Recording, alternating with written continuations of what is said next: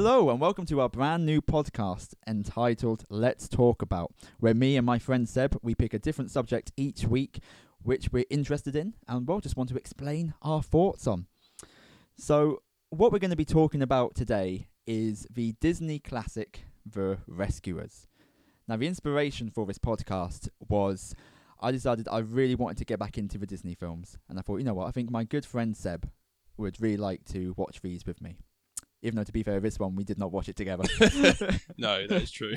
but we're here together to discuss it nonetheless. So this podcast is more just trying to repair a broken friendship more than anything else. But you know, if one person can find enjoyment from it, then great. So we decided we were going to start through the Disney films. We thought, well, where are we going to start? So do you want to explain how we got to where we got to today? Well, we decided we would randomise it. And I found a spinner on the internet, and it came up with The Rescuers. Yeah, what a film. Now, when you first found out we were going to be watching The Rescuers, what was your initial emotional response? It was, I've heard of that one, and I think, well, I knew about it. I thought I'd seen it, but when I started watching the film, it became very clear I had not seen this film. Oh, so this is all brand new to you then? Yes. Oh, that's very interesting. I didn't realise this. I have watched it in the past 5 years. I know that much for sure. But no, I grew up on this film, so okay, this will be interesting then. Now, perhaps this isn't fair to ask you, but for those who perhaps haven't seen The Rescuers, how would you explain just the basic plot of a film? That's a very good question. Well, it is pretty much summed up in the title, really. The Rescuers, the mice rescue people, and without giving much of the plot away, they receive a cry for help at the start of the film, and some mice are set off on this mission, and shenanigans ensue. Yeah, very good. Now, it's very kind of you to say we're not going to give too much of a plot away. But unfortunately, I will give a warning now that as this whole podcast and episode is about The Rescuers, we will be talking a lot about the plot. So, you know, if you want to watch the film first, then please feel free to. So, like a lot of Disney movies, especially ones of this kind of era, this film was actually based off a series of books. Was it really? Well. It was, yeah. Oh. Now, I was going to ask you if you'd read any of these books, but I'm going to change that question as just due to your shock. Have you read any of the original material for any of the Disney films we know today? No, I have heard of the stories some of them are based on, like Snow White and Sleeping Beauty, and they're all horrific, aren't they? Yeah, they're a lot worse in paper, aren't they? Right. But yeah, no, I haven't read them either. I feel like one day I should, but no, not today. No. So, first time seeing the film, how was it? I quite liked it. It was, I wasn't really sure what to expect, but it had a certain charm to it, and I quite like this world that it makes with all the animals and things, which we'll go on to talk about. And as I said to you before we started, it was quite late when I was watching it, and I was nodding off a little bit. But I don't think that's a reflection of the quality of the film. I think I was just tired. Oh, poor thing. Never mind. Okay, so again, first time watching it. Any standout scenes for you? Oh, there's a few. We'll see if we match up. I've got some notes here, and I'll see if I can decipher them. Nice. The first thing here is it says flawless animation. I'm pretty sure this is in reference to the start when there's a picture of a boat that's just moving across the screen. So it's probably more of an ironic comment. I quite liked the Mice United Nations. Yeah. I've got a fun fact about that, if you want it. Go for it. I wasn't going to bring this up. The leading lady, Bianca, I believe the mouse is called. The actor who plays her, I can't remember the exact country. I think she's from Hungary. Yeah. She sits down at the place in the Mice United Nations behind Hungary. Uh-huh. Yeah, so that was a good little matchup there. That's cool. Yeah. Do you know who played the male lead? No, I recognise his voice. So it's Bob Newhart. Now, he was very big back in the day. He had his own show, the Bob Newhart show.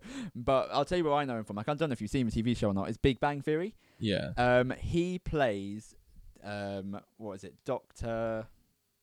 the one that Sheldon's in love with. Oh. Dr. Proton, Mr. Proton, Oh, Professor Proton, Professor Proton. Oh, that's him. It's him, yeah. Oh. But obviously younger. Yeah. This was like 40 years before. Right. But yeah. Okay. Yeah, I think some of my favourite scenes were I think the best one for me is the alligators versus the mice. Yes. When it brings the organ. When they're playing the into organ, it. yeah. I've got that down here somewhere as well. Yeah, so I've written crocodile organ shenanigans. See, I had to double check yesterday. It's like, are they crocodiles or are they alligators? And I double checked, and they are alligators. Oh. There you go. I'm just full of fun facts for you today. How do we know that they're alligators? Oh, Google. Okay. Yep. Did you type in, what are the alligators in The Rescuers? I typed in crocodiles in The Rescuers, and it come up with, these are the alligators in The Rescuers okay. on every single webpage. I was like, okay, I might be wrong here. I'm sure there is a difference, but... Isn't it something to do with the nose? I don't know. I don't We'll have never know. There's no true. way of checking. We could Google it, but we're not going to. Never mind. But perhaps I can get your thoughts on this. The plot hole I find here is that their goal was obviously to eat the mice, the alligators, that is. Yes. Or, crunch them to the point they're no longer living. But so it was very clever. One would play the organ, because the mice were trapped inside like the organ pipes, and then they would then shoot up out the top, like a water spout. And then the other one would try to grab them or bite them or whatever. But he seemed to like take some time noticing them, and then the other one would stop playing, and then it would just drop before the other alligator can get it. So why didn't he just keep his feet, paws, claws? Well, clearly that's miscommunication between the alligators. Maybe they're a couple and they've just not been on the same page lately. Maybe. I mean, they're both men. I suppose, It's a very progressive film, a few years early, but never mind. I also love one of my favourite characters. I'm trying to think of his name, but it's the seagull or whatever it's called. The albatross. That's the one. Yeah. Yeah, same thing. Well, it's white, it's got an orange beak. Sure. I'm trying to think of his name. Orville the albatross. Yes. That is like the one scene I remember most from like growing up watching this movie. Was just like that little runway thing. Well, he just jumps off the building. Oh dear, I've had a fear of flying ever since. But I really like that bit though. Yeah, I put about this fly albatross because it's got like the check-in time as well. I quite like that. Yeah. That's really good. But I think those are some of my favourite scenes. That and the inclusion of moonshine. Yes, that featured quite prominently. Again, the other bit I remember quite a lot of as well. One thing I also quite liked is I realised this even as an adult watching it, but they got a good way of making tension.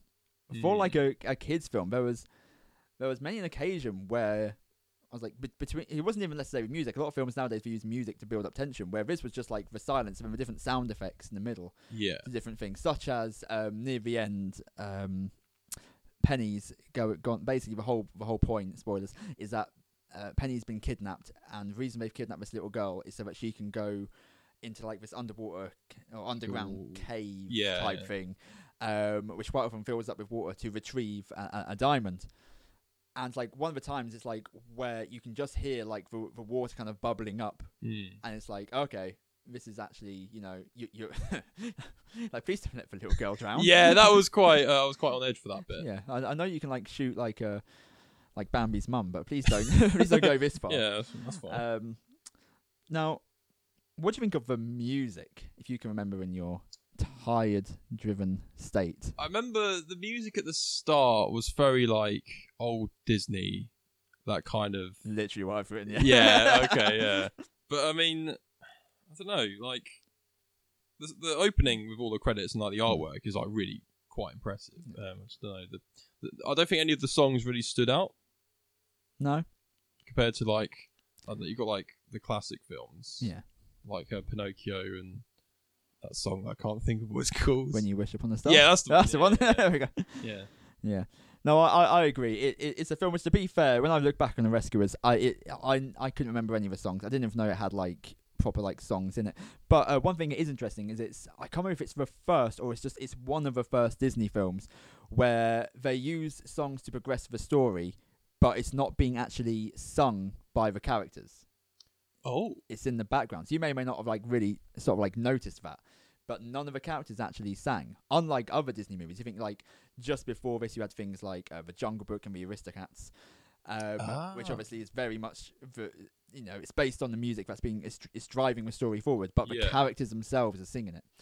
Okay. I think there's only one song that is sung by the characters in this one, and that's the theme tune to the United Nations little. Oh, that's right. Yeah, they all join in. Yeah, that's a good song. Well, because I was trying to figure out when obviously this film came out. I didn't realise it was 1977, and I'm trying to think. I don't really know when any of those films came out. All I know is like the 90s films, and then everything else is like a blur. So I didn't know when when Pinocchio was or Snow White, because Snow White was like the first. Snow White was the first one. Pinocchio was the second, I believe, and they were like I think I could be wrong, but if I'm wrong, it's only by a year or two. Snow White was like 1937. Wow. I do believe so. It's a very old film. I mean, it definitely, it paved the way for so many new things in the future. But yeah, I definitely agree. Like the music was it's that classic Disney sound. Like up to then, so they had a couple of films. Once I mentioned already, Jungle Book, Aristocats, where they kind of went out and started doing some different things. But up to then, you think Snow White, you think Bambi, Pinocchio, Sleeping Beauty, Cinderella. The music it's very Disney thing. Yes. I don't want to say similar, but it's got that Disney charm to it. Yeah. Whereas now, for films, God, the music's so different depending on they're definitely seeing all the different cultures, aren't they? So yeah, no, I enjoyed that. Let's see if we're on the same wavelength here. Did you notice a running theme that the main character was dealing with? Are you referencing the unlucky number 13? I am. Yeah, I noticed that. I quite like that running theme. Because was it there's 13 steps going up to the aeroplane? Yep. When else does it come up? So before then, it's when he's retrieving the message from a bottle. There's 13 rungs. Oh, that's right. And he didn't want to step on that. But he actually got over his fear. Did you notice this? At what point? Well, on the day of the rescue. Oh, it was Friday 13th, wasn't it? Yeah, 13th, that's right. The most unluckiest of days. But he never once mentioned it. No. Whereas you think someone who was that, worried about it, it would be on his mind. But obviously, it just goes to show how much he'd grown over the adventure. So his character arc was becoming a skeptic. Yeah. Now, this is the other thing I like about Disney films, which is what stops me from watching a lot of, shall we say, massive films now, is the length of a Disney film back in those days. Because it's only something like an hour and a quarter. Yeah. And so many Disney films back, but like Venom before, are very similar in length. Do you think that, because it was short, that it was rushed at all? Or do you think that actually you're pretty happy with your story with just that length? No, I think it was a pretty good length. Again, because of the amount of consciousness I had at the time, it kind of was a bit weird. But I think, that kind of length is quite good. You're not dragging anything out. And I think actually it didn't really feel quick at all. One thing I would say is that there's some things where there's some kind of tension thing, but then it gets resolved quite quickly. I'm trying to think of specific examples, but I'm sure there was something where, was it the evil lady had them at gunpoint, and then pretty quickly that got resolved, and there was a few things like that. Should have written some of those down. Might have been good, but I suppose maybe on Disney's thing, they didn't want to have it too long a shot of having someone pointing a gun at a child. Maybe. Perhaps. But then again, I also wouldn't put it past Disney to do that, so you never know. Yeah, so in fact, I have a little fact for you, little stat about this movie. It was actually really well received by both audiences and critics alike. In fact, many basically said it was the best Disney creation since Mary Poppins, which obviously was massive, and that was a whole 13 years prior. In fact, it did so well, it went on to have a sequel. Now, first thing I'm going to ask you, Sebastian, do you think it needed a sequel? Good question. I quite like the world that it makes. This idea of the mice having United Nations at the same building as the human ones. Their air travel are birds, and they have a little airport. They're hillbillies. Nice, yeah. All that kind of stuff. The moonshine. The moonshine, yeah. And I think it's quite a nice world. And I think the main characters, carry it quite well. Bernard and Bianca. I've got some notes here about Mr. Bernard. I've written here, he got the moves. There's a bit where I think they're on a car or something, and he does the classic arm around the shoulder move. And yeah, they really bounced off each other quite well, and and they're quite competent as well. And I've written here as well, humans can talk to animals, ? So it'd be interesting to see how, I say humans, only Penny really talks to the animals. So maybe, I don't know, it's quite a nice little world, it's quite charming, the mice are really interesting, and it finishes with them like going off to another adventure, isn't it? So I think, yeah. Yeah, it wasn't, because I completely forgot that the animals could actually like talk to Penny, which threw me off. Because it's weird, because like all the animals can talk to each other, and they can talk, but they can't talk to humans, apart from Penny, from what I've seen.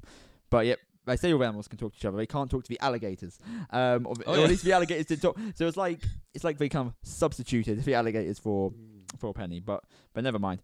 But yeah, it's interesting because this was actually the first Disney film to get a proper sequel. Now I'm going to clarify what I mean by proper sequel here, because like there were Disney films before. Classic Disney films like Bambi, that they did get a sequel, as well as a few others. But the difference here is it wasn't a Disney classic. Now, what a Disney classic is it's a film that's made primarily by the Disney Animation Studios. Right. Okay.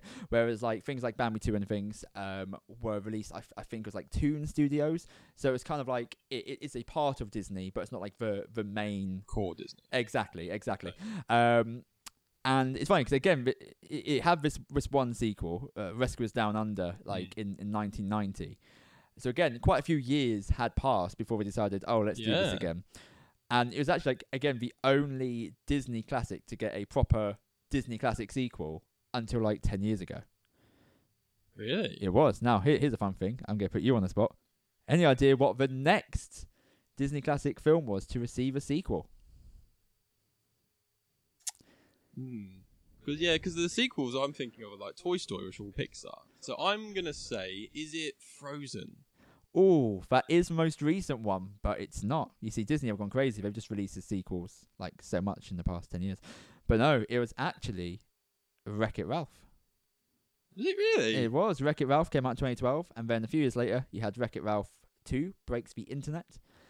Not know that. And yeah, and with any of these facts I give you, there's always a possibility they are wrong. My favourite kind of facts. Yeah, exactly. But I'm pretty sure these are right. But it's interesting because like when they were working up to this sequel, Rescuers Down Under, originally it wasn't going to be a film. Originally it was going to be a TV series. Oh. Which was a fun idea. But then they decided to scrap that idea and make it a film.